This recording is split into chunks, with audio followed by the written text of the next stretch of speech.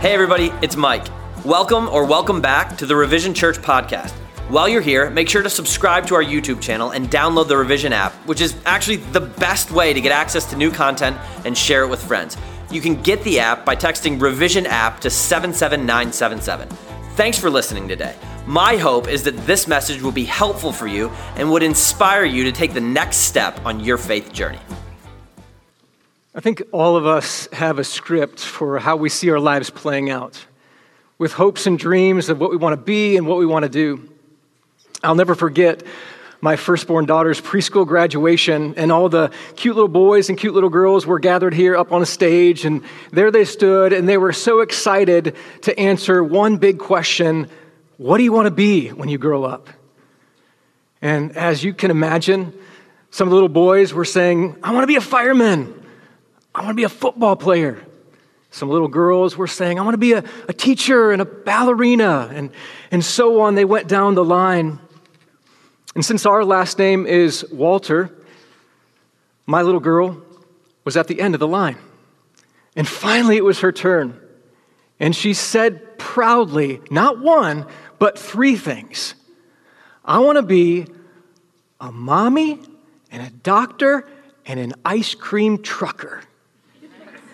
Who wouldn't want to be that, right?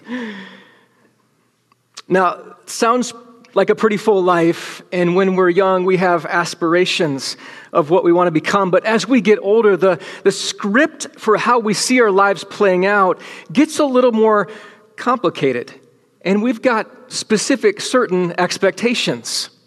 We would rarely ever say this out loud, but the script in our minds includes things like when we get married, how many kids we want to have, where we want to live, all the money we want to make, all the experiences that we want to have, and all the places we want to go. But it doesn't take long before we realize that life doesn't go as we planned. And for many of us, the minute we're handed something that seems to depart from the script, it unravels us. Some cases completely derails us, especially if we feel like it's something done to us without our permission, without anyone consulting us. We feel uprooted and upended, taken away from the life we knew that was so comfortable and so familiar, and now forced to reckon with the challenges of life we have in front of us. Could be a number of things, right? Illness, an accident, infertility, depression, chronic pain, divorce, even death. Anything that seemed to go off script into a totally different direction, and we're completely shaken by it. 3 years ago, that happened for me and my family. I was pastoring in small-town Iowa, and dissension broke out amongst the leadership of our church, primarily over COVID and political issues. I was trying to lead out of love, but was accused of leading out of fear. So after many meetings and much heartache, I felt forced to resign. There's a lot more to the story, as you can imagine. But without a church family and without a job, we had to sell our house quickly and move. And God in His providence and grace led us here to Des Moines. And it was an incredibly hard transition, but He has been so faithful and so kind to us and our kids. Not too long ago, I was sitting on an airplane, traveling to a conference, and I was reading a book. And one paragraph just completely leaped off the page for me. I was reading Eugene Peterson's book, Running with the Horses, where he writes, exile is traumatic and terrifying. Our sense of who we are is very much determined by the place we're in and the people we are with. When that changes violently and abruptly, who are we? And I remember thinking, that's it. That's how I feel. That's what we went through. It was a form of exile. That one word encapsulated so much for me. I'm sure if we were to go around the room today and hear one another's stories, at some point all of us have experienced something like this in our lives, a sudden dramatic change, a broken dream, a hope dashed, and we don't know what to do with ourselves. It's completely disorienting. We don't know how to live off script. But we're not the first to experience this. Ever since Adam and Eve were banished from the Garden of Eden, God's people have experienced some form of exile. We see this pattern repeated all throughout the Bible. Most notably, the Israelites, who were taken into exile in 587 BC. Forced to leave Jerusalem, ripped out of their homeland, and deported to Babylon under King Nebuchadnezzar's rule. Now, in this instance, similar to Adam and Eve, it was in response to their sin and unfaithfulness to the covenant that God had made with them. But many times in Scripture and in our own lives as well, we're given something that seems to go off script without any fault of our own. And we're forced into a new way of life. Just like the Israelites, we didn't choose for this to happen, but now we do have a choice in how we're going to respond. In the midst of exile, the prophet Jeremiah wrote a letter to God's people for that very purpose, to encourage them how to respond, how to live in light of what happened to them. In essence, how to burn the script and live into a better story. So if you got a Bible this morning, I invite you to turn to the book of Jeremiah. If you don't have one with you, that's okay. The words will be up there on the screen in back of me. I want to read Jeremiah chapter 29, verses 4 to 11. This is the word of God. Thus says the Lord of hosts, the God of Israel, to all the exiles whom I have sent into exile from Jerusalem to Babylon, build houses and live in them, plant gardens and eat their produce. Take wives and have sons and daughters. Take wives for your sons and give your daughters in marriage, that they may bear sons and daughters. Multiply there and do not decrease, but seek the welfare of the city where I have sent you into exile, and pray to the Lord on its behalf. For in its welfare you will find your welfare. For thus says the Lord of hosts, the God of Israel, do not let your prophets and your diviners who are among you deceive you. Do not listen to the dreams that they dream, for it is a lie that they are prophesying to you in my name. I did not send them, declares the Lord. For thus says the Lord, when 70 years are completed for Babylon, I will visit you, and I will fulfill to you my promise and bring you back to this place. For I know the plans I have for you, declares the Lord. Plans for welfare, not for evil, to give you a future and a hope. Now notice this letter from Jeremiah is really a letter from God himself. And I see 4 things here that he's telling them to do in this time of exile. So here's the first one. Remember where your security and your identity is found. Remember where your security and your identity is found. Look at verse 4 again with me. Thus says the Lord of hosts, the God of Israel, to all the exiles whom I have sent into exile from Jerusalem to Babylon. Now, in some ways, it's really difficult for us to put ourselves in the place of the original readers here.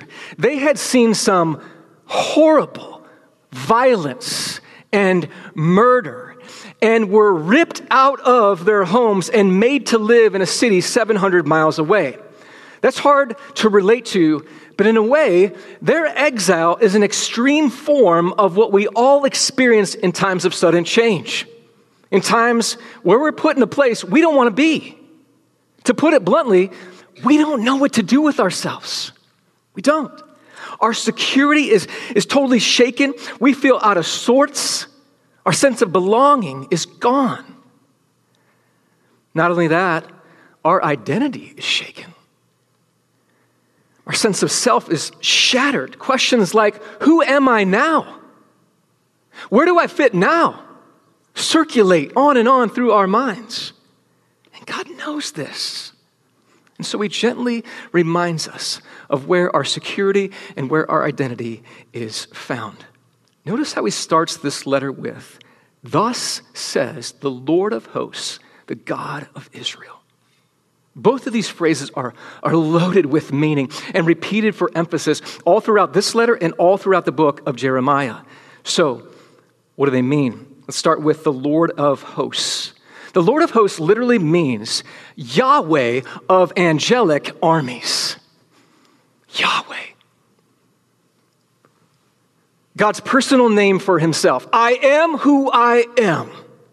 I am the self-existent one, the absolute one, the eternal one. There is no one like me.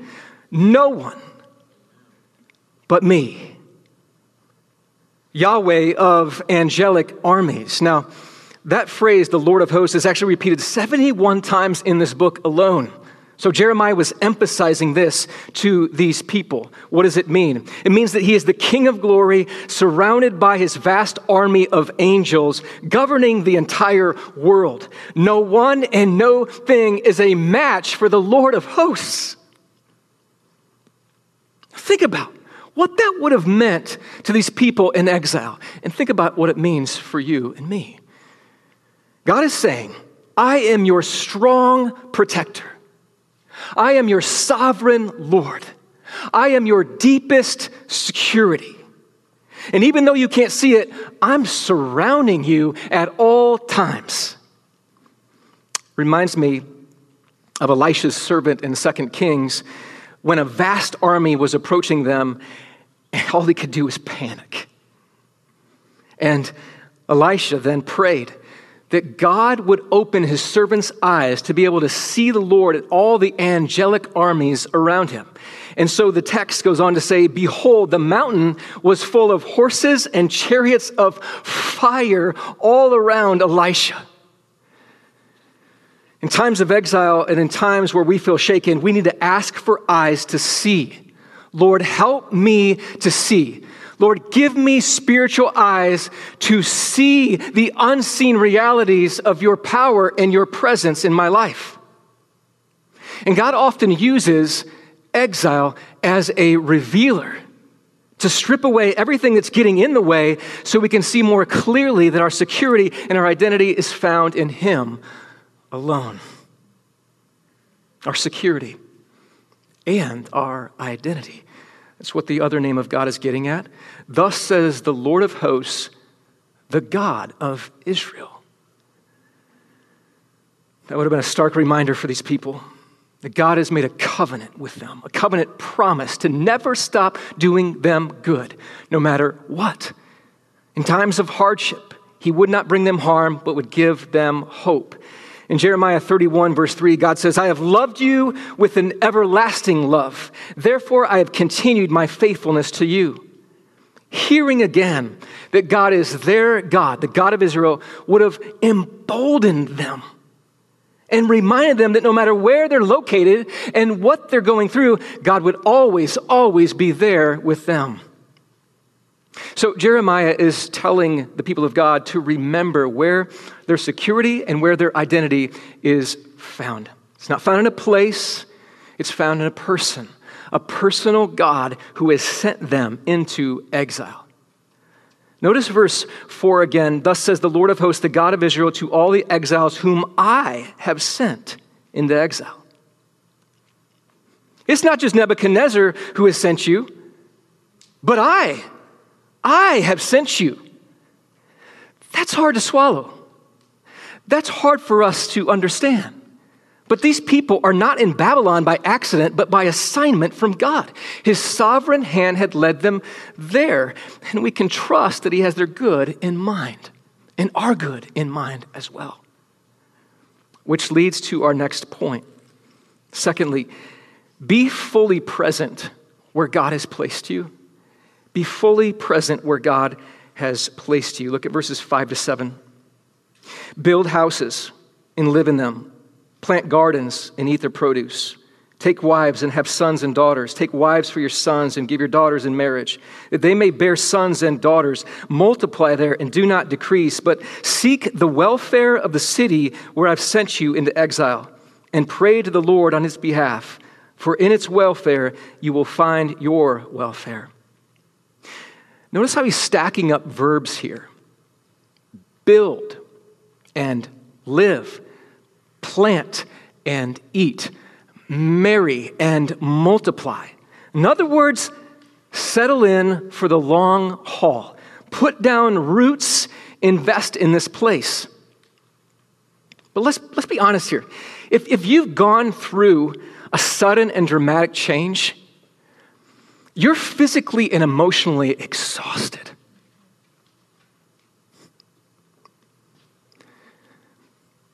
Some of you are even depressed,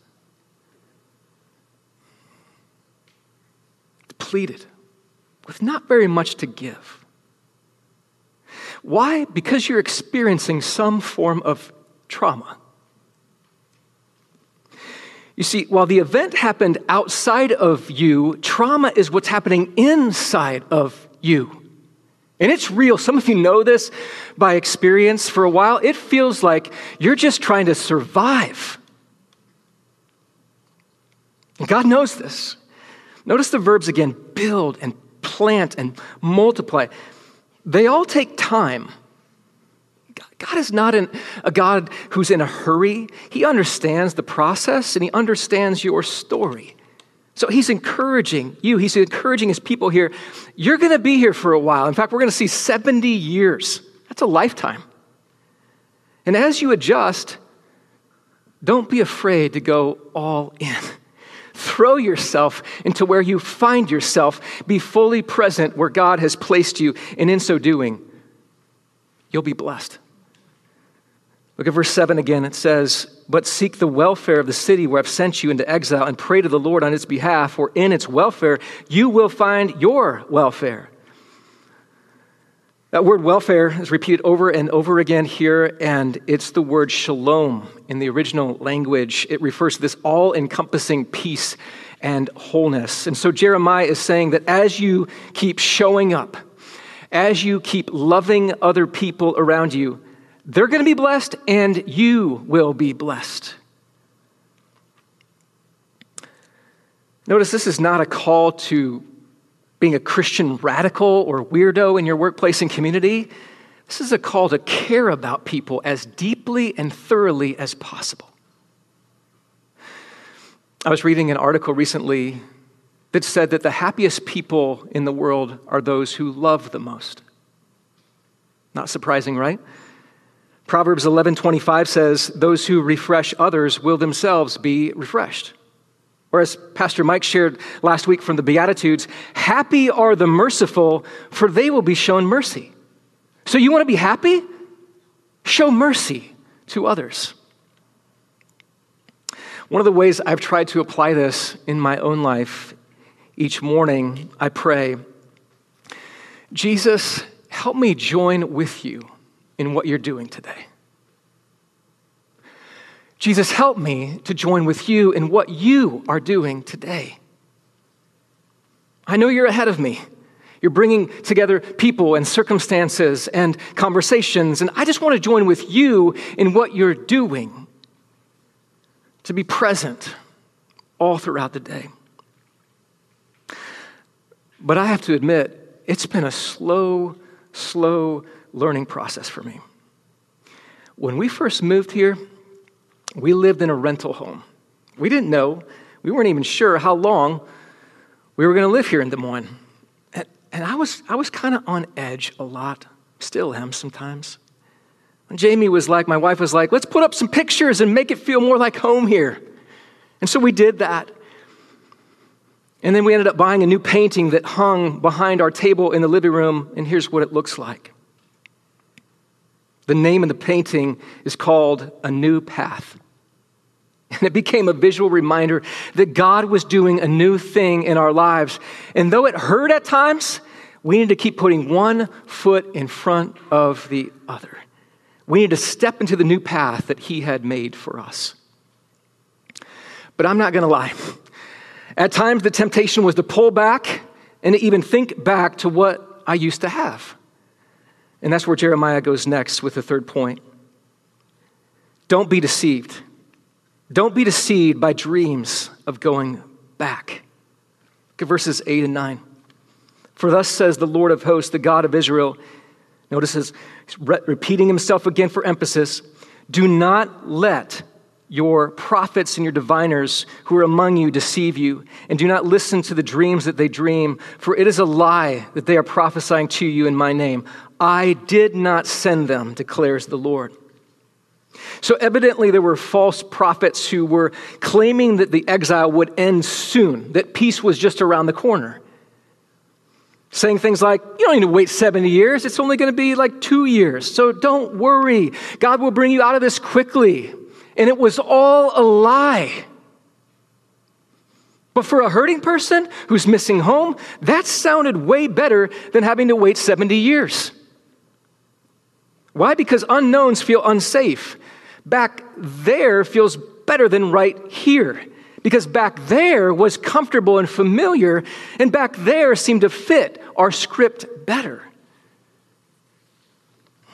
And when we begin to believe this message, self-pity starts to sink in.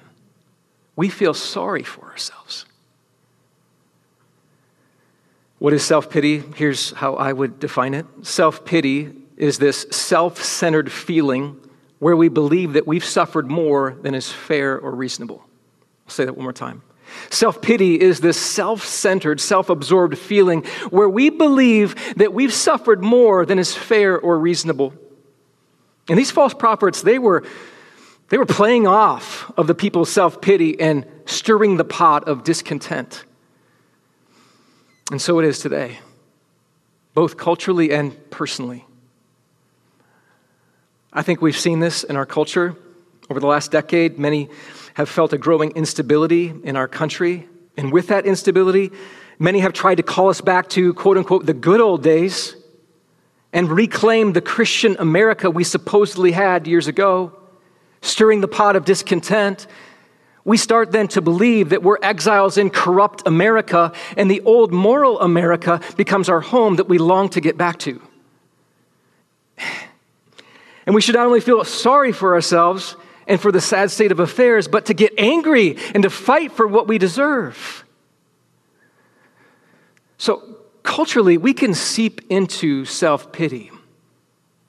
And personally, we can be our own worst enemy. We can keep telling ourselves the same story over and over and over again and start to believe it. That my dreams and my plans have evaporated and the script of my life is ruined.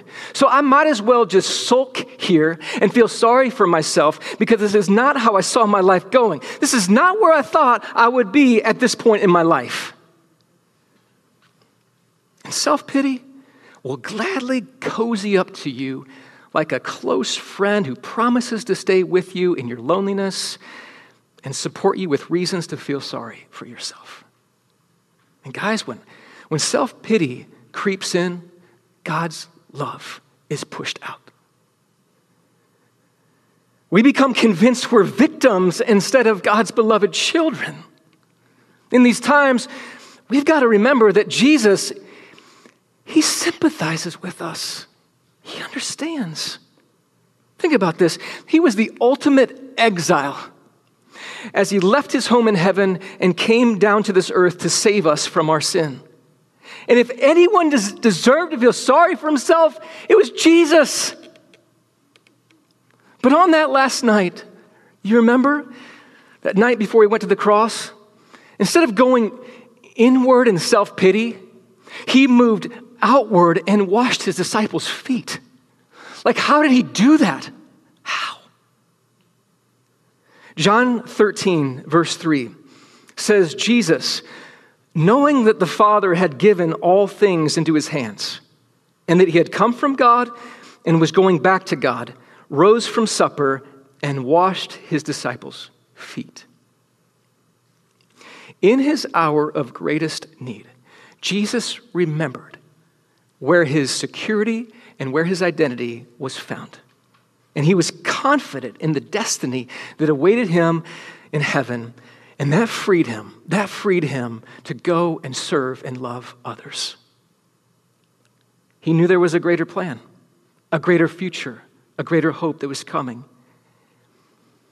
And he wanted to prepare his disciples for that future as well, to get their eyes off themselves and onto something much greater, which leads to the last point.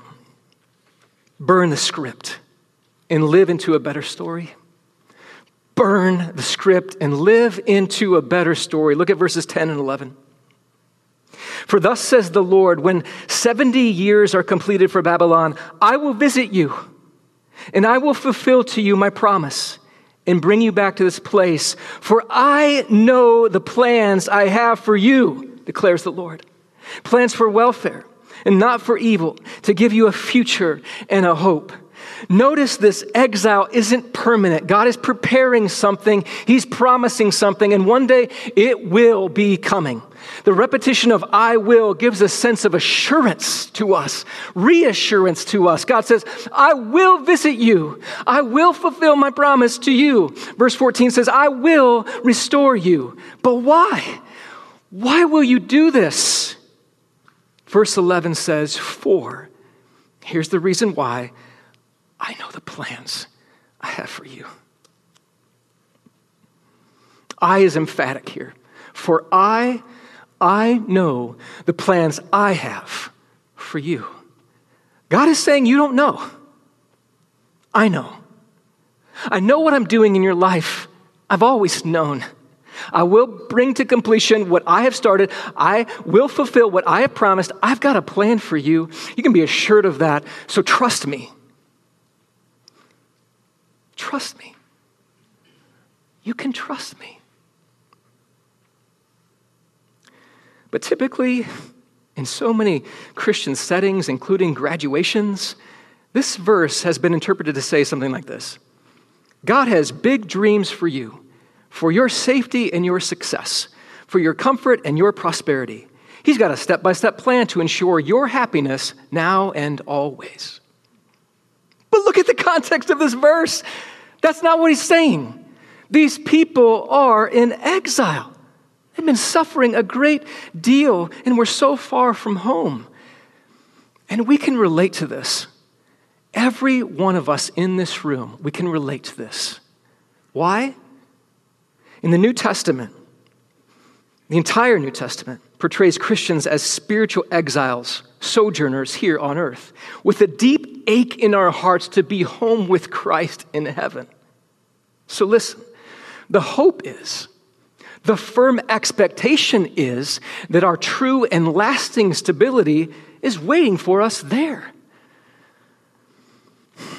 This promise isn't directed to us as individuals. It's meant for the whole people of God. In Jeremiah 29:11, the you isn't singular, it's plural. You who are exiles, who are suffering in this very moment and long to be home. I know the plans I have for you, all of you. I know what I'm doing. I'm bringing you into my bigger story. I don't have a better one, so I'm bringing you into mine. You're going to follow the path of my son, a path that includes exile and suffering and trials and hardships, but along the way, a living hope in Jesus and a future hope in heaven. This is not about your own individual dream. It's about my bigger plan. It's not about your little script. It's about my bigger story, a story of redemption, a story of healing, a story of restoration. And when you believe in Jesus and follow Jesus, yes, there will be suffering, but it will be light and momentary compared to the glory that's awaiting you. And as you make your way there, remember you're not alone. You are not alone. We're all in this together. The summer before my senior year of high school, I went on a service trip to the Boundary Waters in Canada. Beautiful place. Beautiful place, beautiful clear lakes, wildlife all around. It was incredible. But the purpose of the trip was to bury cable line all throughout the camp, in the scorching heat, in the pouring rain. We worked from sunup till sundown, and there were no phones, no watches, no technology, nothing. We were sleeping in bunks, using stinky outhouses. This was majorly roughing it, but it was one of the best weeks of my entire life. The one thing I'll never forget was portaging a canoe. So we were paired up and had to carry a heavy canoe on our backs from one body of water to another, trying to balance it while our feet were slipping in the muddy path along the way, with the mosquitoes kind of biting our legs and sweat dripping down our faces. But we had to keep going for 1.5 miles, one step at a time, one foot in front of the other. And there was a guide who was in front of us who told us about the beauty of the lake ahead of us. She said that you could actually drink from it. It was so clear and refreshing. And she kept giving us updates as our muscles were aching. Only a 1/2 mile left. Only a 1/4 mile left. And finally we could see it up ahead.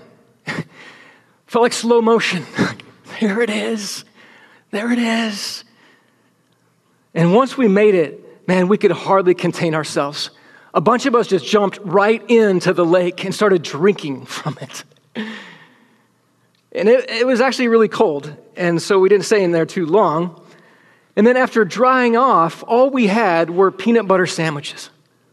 But I tell you what, we ate those to the glory of God. And I'll never forget that moment. Because we came together. Listen, we came together through suffering. We were united through our suffering. And it made the ending all the more sweeter. The same is true for us. We're exiles here, suffering together as we make our way home. And so maybe it's time. Maybe it's time for you and me to burn the script for how we saw our lives going, and to live into God's bigger and better story for our lives. Let's pray. Father, you know our stories because you are the author and the perfecter, the finisher of our stories. And you have seen to it to bring us into your greater story, your bigger story of redemption and hope.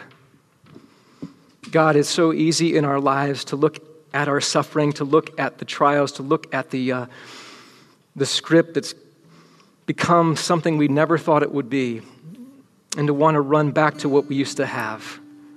And you tell us, be present now in what I'm doing in your life. You can trust me. You can lean on me. I know you. I know what you need. I have a future and hope for you.